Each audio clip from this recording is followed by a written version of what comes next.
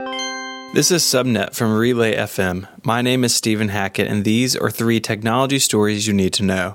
On its earnings call, Snap confirmed that its ill-fated redesign caused it to lose some 2% of its daily active users in just 3 months. This marks the first time the company has seen its user base shrink since launching. Despite that, revenue increased 44% over year, and the company shared news of large investments in the company. Today on Twitter, Elon Musk said that he is considering taking Tesla private at the cost of $420 a share, funds he says he has available. In an email to employees, he expanded on the idea, saying that he believed the stock price was a distraction to the company and its mission. Tesla shares opened just below $344 today, and trading was halted after the email went public. The change would require shareholder vote.